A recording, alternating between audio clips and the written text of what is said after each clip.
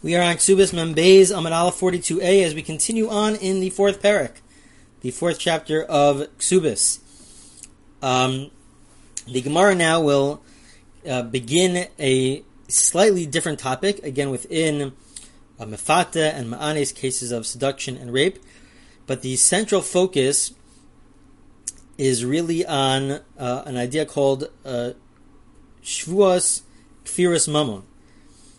Which is basically the idea that when a person takes a shvua, they swear that they do not owe money.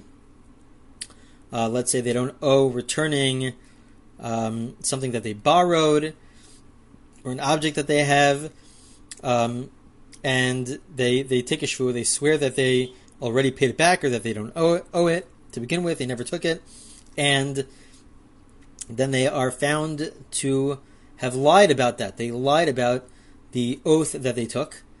So then they have to bring a korban. And so the general rule, before we see the Gemara, is that this applies to dinei mamonos, to regular laws of monetary laws, but it wouldn't necessarily apply to a case of a knas, or it wouldn't apply to a case of a knas, of a fine. A fine is not regular monetary obligations that a person has to return something to somebody else, but a fine is above and beyond. And so therefore, if a person were to take a shvua, an oath, that they do not have to pay the fine, or that the action never existed to begin with, there was no such action whereby the person has to pay a fine, and then later they either admit to it, let's say they admit to it, and they say that we really lied when we took that oath, so then they would not have to, if it was just a fine alone, they would not have to bring a korban, a sacrifice. The sacrifice is only brought if it is regular monetary obligations. And so this is another example where there's a ramification here about whether or not something is a fine or a regular monetary obligation. If it's a fine, so then if they lied under oath, so then they would not have to bring a sacrifice. If it's a regular monetary obligation, so then they would have to bring a sacrifice. And so our Gemara will be using our case of Onis and Mefata as an example of, really we'll see is potentially both, because by Onis and Mefata, by seduction and by rape of a girl who's between the ages of 12 and 12 and a half, there's really both regular monetary obligations, such as humiliation and lowering of her value and the pain that she suffered, and then there's also a fine. So how do you deal with these situations? So says the Gemara, Tanan Hasan. It is taught in a Mishnah. Inasta he says biti, the father. Interestingly, it's the father who comes to court, and not the daughter. That's a bigger question as to who is the litigant, who has the right to take the person who they're accusing to court. Is it the father or the daughter? So it seems pretty clear from the Gemara that the father could come to court and say, "You raped or seduced my daughter," and then he responds back, he says he denies the whole thing, and he takes an oath on it, and he says amen, but afterwards and then afterwards he admits to it, so then chayev, he's obligated. So he has to, what is he obligated in? And any time that there's a shvua, an oath which he lied about, so then he has to pay back the actual amount plus an additional chomesh, an additional fifth, plus the fact that he has to bring a korban asham. He has to bring the sacrifice of an asham. That's the first position. Reb Shimon poter. Reb Shimon says no, he's exempt. This concept would not apply. Adding a fifth and bringing a sacrifice would not apply. That's the position of Reb Shimon. He exempts them. Why? He explains because it is a knas here. It's a knas, and so there's a fine here, and when it comes to a fine, the laws of a false oath do not apply. So the Chachamim say back, the Chachamim respond back and they say it's true that when it comes to the fine, the laws of a false oath about monetary issues doesn't apply. But here there are monetary issues. There are other issues of boshes and pigam, so those do apply. And so we'll see in the Gemara later on, I'm not sure if we'll get to it in this class, but we'll see this later on, that what are they really arguing about? They're arguing about when the father comes to court and says that you owe me money. When the father comes to court, what is his primary intention here? Is his primary intention on the knas, that he wants to receive the payment for the knas, for the fine, or is his primary intention really on the monetary damage, on receiving payment for all the damages that occurred? So what is his primary intent? And according to Reb Shimon, the primary intent is the knas, is the fine, and as such, the oath that the person takes is focused on the fine, and so therefore, when he lies under oath, so then the regular laws would not apply because it's dealing with a fine. And according to the Chachamim, it's about the primary intent is really focusing on the monetary obligations and the damages, about the damages that occurred. Okay, that is what the Gemara says until now. Ba'minei Abai me Rabba. Abai now asks Rabba the following question: Ha'omer lechavero anasti b'tzizi b'tzivi amaditicha b'den v'tzchayavti li mamon v'omer lo inasti v'lo b'tzizi v'lo imadi b'den v'lo nischavti l'cha mamon v'nishba v'hoda l'Reb Shimon mai. What happens if you have the following case, a very similar case? The father comes to court and says, that you either raped or seduced my daughter, and not only that, but we already went to court. And the court already ruled that you owe me money. And he responds back by saying that no, none of it is true. The rape didn't happen. The seduction didn't happen. We never went to court. I was never obligated to pay. And then he takes a shvuah, he takes an oath, and he then admits the fact that he lied under oath. So according to Reb Shimon, what is the law? Because in this case, it's not just the accusation that he seduced or raped the daughter between the ages of 12 and 12 and a half. But in this case, the court already made a ruling. At least that's the accusation. The court already made a ruling, and you are already obligated to pay. So does that change anything? Essentially, we'll see here, because now this is how Rashi understands it. This turns into no longer a knas. Once the court rules that you have to pay, that this person has to pay, so then it's now regular mamonos. It's no longer viewed as a knas. This is an obligation to pay. Before they go to court, so then it's viewed as a knas, as a fine, above and beyond what the obligations are. But now that the court made the ruling, so it turns into regular mamonos. So according to Reb Shimon, what's the law? What do we say? Do we say that because they went to court, so then it's regular, it's like they has an obligation to pay, so it's like regular, the regular form of this korban, shvuah, where he took an oath and he lied about regular laws of payment? Or do we say that no, the way Rashi understands this is that when it comes to the laws of a false oath and having to pay above and beyond, you have to pay the principal and then an additional chomesh, and that you have to bring a korban, so maybe that's limited to cases of, let's say, a pikadon, where I leave something by you, or there was some loan of some sort, and so in those cases, the cases that are explicit in the Torah, so in those cases we'll have this idea. But this is really it started off as a knas, as a fine, and then the court made a ruling, so maybe this case is different. So the answer to the Gemara is that no, it's really the same. Really, it's the same. This is regular dinei mamonos, regular laws of, because the accusation is that we already went to court, and the person was found to have to pay. So now it's like regular mamonos, it's like regular monetary obligations, and therefore the korban shvuah, the rules of a false oath, would in fact kick in. So the Gemara asks a question on this. The Gemara says, wait a minute. We know that Reb Shimon says otherwise. Reb Shimon Omer Yachal Omer Lechaver Nasta v'PC says Biti v'Omer Lo Nasi v'Lo PC so Him is Shorcha es Avdi v'Omer Lo Him is She'Omer Lo Avdo Hipalta es Shinai v'Sima Isa es Einai v'Omer Lo Hipalti v'Lo Simisi v'Nishba v'Hoda Yachal Yechayav Tam Elomar v'Chichish B'Amisa b'Bikad Dino b'Som Esyada b'Gezel Isek es Amiso O Mosa Aved v'Chichish B'Manishba Al Sheker Ma'alim Yichadim Shem Mamon Av Kol Shem Mamon Yodzu Elu Shem Knas. Basically, we have a brisa where Reb Shimon, the same Reb Shimon, says that what happens in any case of knas. So he discusses a bunch of cases of a knas, of a fine. So one of them is our case of either a seduction or rape of a girl who is a nara between the ages of 12 and 12 and a half, or other cases, for example, if an ox gores a slave, or if a master breaks the teeth of a slave, different cases where it's viewed as a fine.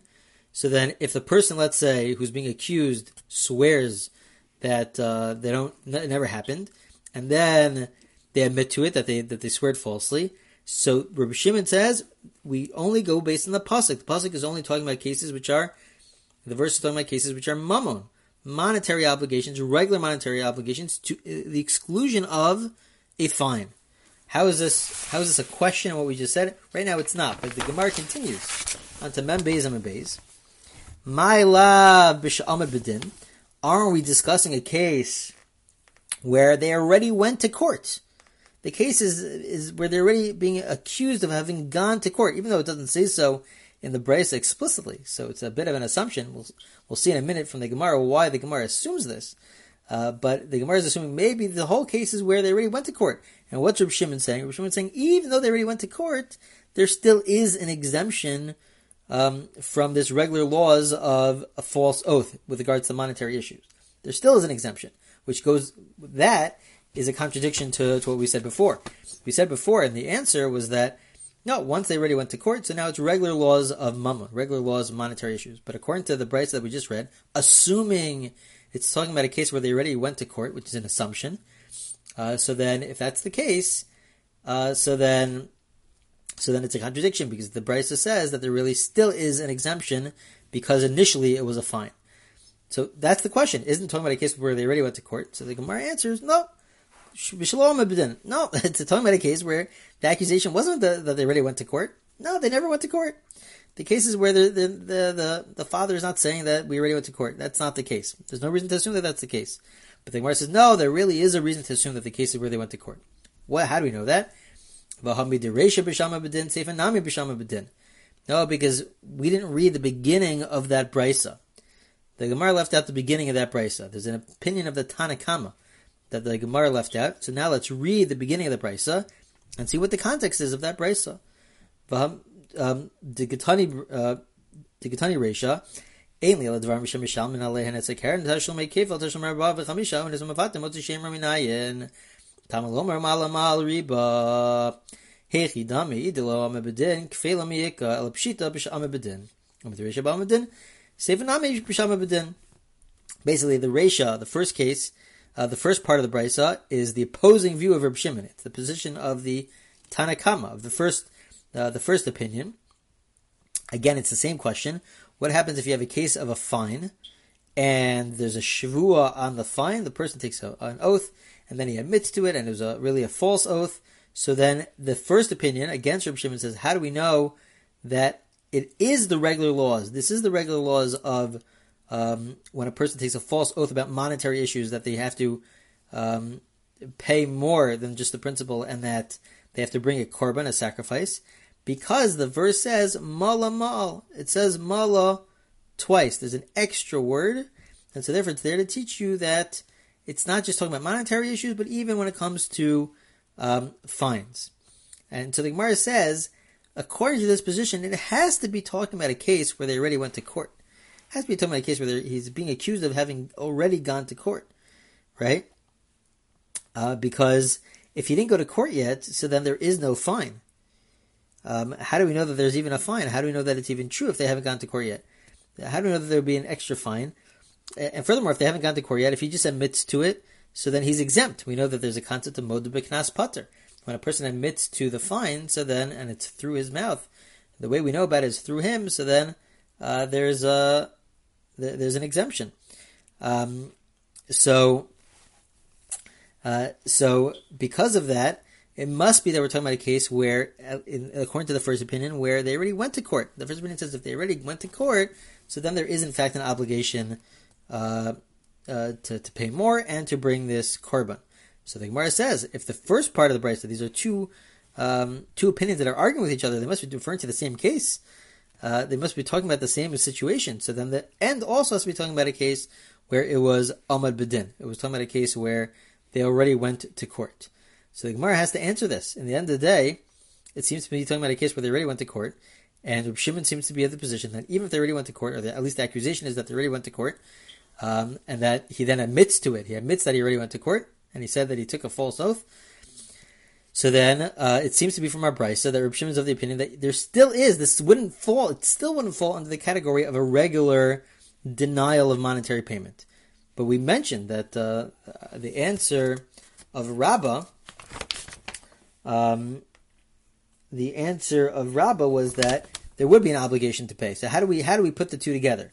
So the Gemara says, you know what,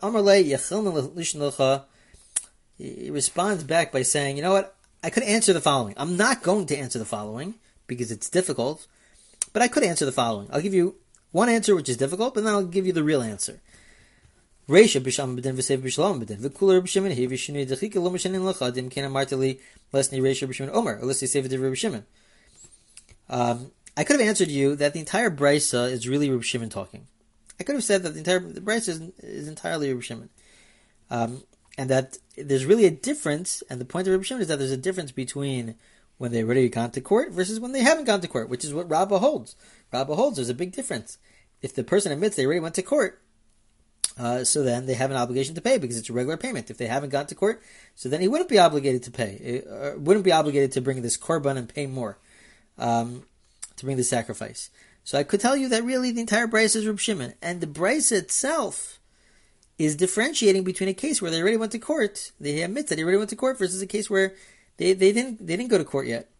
But the problem is, that's the suggestion, but he admits that it's difficult. This is a difficult explanation, because then the brisa shouldn't have Reb Shimon Omer. Reb Shimon says in the middle of the brisa.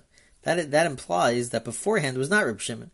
So either say Reb Shimon in the beginning, that Reb Shimon says the following, the whole statement, or say at the very end, these are the words of Reb Shimon. But to put Reb Shimon Omer smack in the middle, that's very difficult to then say even that which was before that is also the position of Reb Shimon. So therefore, that's a difficult explanation, and he admits it's a difficult explanation. So how do I explain this brisa? So he says, "Elakula b'sha'amad b'din." Really, you're right. The brisa is talking about a case where he admits that he already went to court, and that he admits that he was told to pay. The Reish Rabbanan v'Sefer Reb Shimon, and the first position is the position of the Rabbanan, of the majority, and the second position of Reb Shimon to say that there's an exemption is the position of Reb Shimon. Umodina l'chalin korban shvua derachmana patre mivechichesh v'chikamina mamona hava lo risha lebanav. You're right. When it comes to a korban shvua, you're right that there is an exemption according to Reb Shimon. Reb Shimon would hold that you would not have to bring a korban for making this false oath, because it's really originally a knas. It was originally a fine, and that you don't have to pay a chomesh. You don't have to pay more. When I said, says Rabbi, when I said that once they go to court, so then it becomes a monetary issue, it means as follows. It means that let's say the father didn't collect yet. They already went to court. The father didn't collect it, and the father dies. So then it's as if it's a monetary issue, and now it goes to the children. That's what I meant to say. That if the father dies, it doesn't go to the daughter, it goes to the sons. It goes to the sons. It's regular laws of Yerusha. So he admits, and he says, really, according to Reb Shimon, it would not follow the rules of a regular false oath with regards to monetary issues. It wouldn't follow even after they already went to court. Even if everyone agrees, admitted that they already went to court, they still will not pay, because it originated as a knas, as a fine. But once they already went to court, he said, my point was just to say that once they already went to court, so now with the monetary obligation, and then if the father dies, so then it goes to the sons. Like any other law that has to do with the laws of inheritance, that if there's any requirement to pay the father, that requirement to pay now is transferred over to the children. Okay, that is the Gemara until now. The next Gemara will ask the big question, which is, this seems to go against the Mishnah, the position of Reb Shimon in the Mishnah. So we'll see that in the next class as we continue on in Membeis.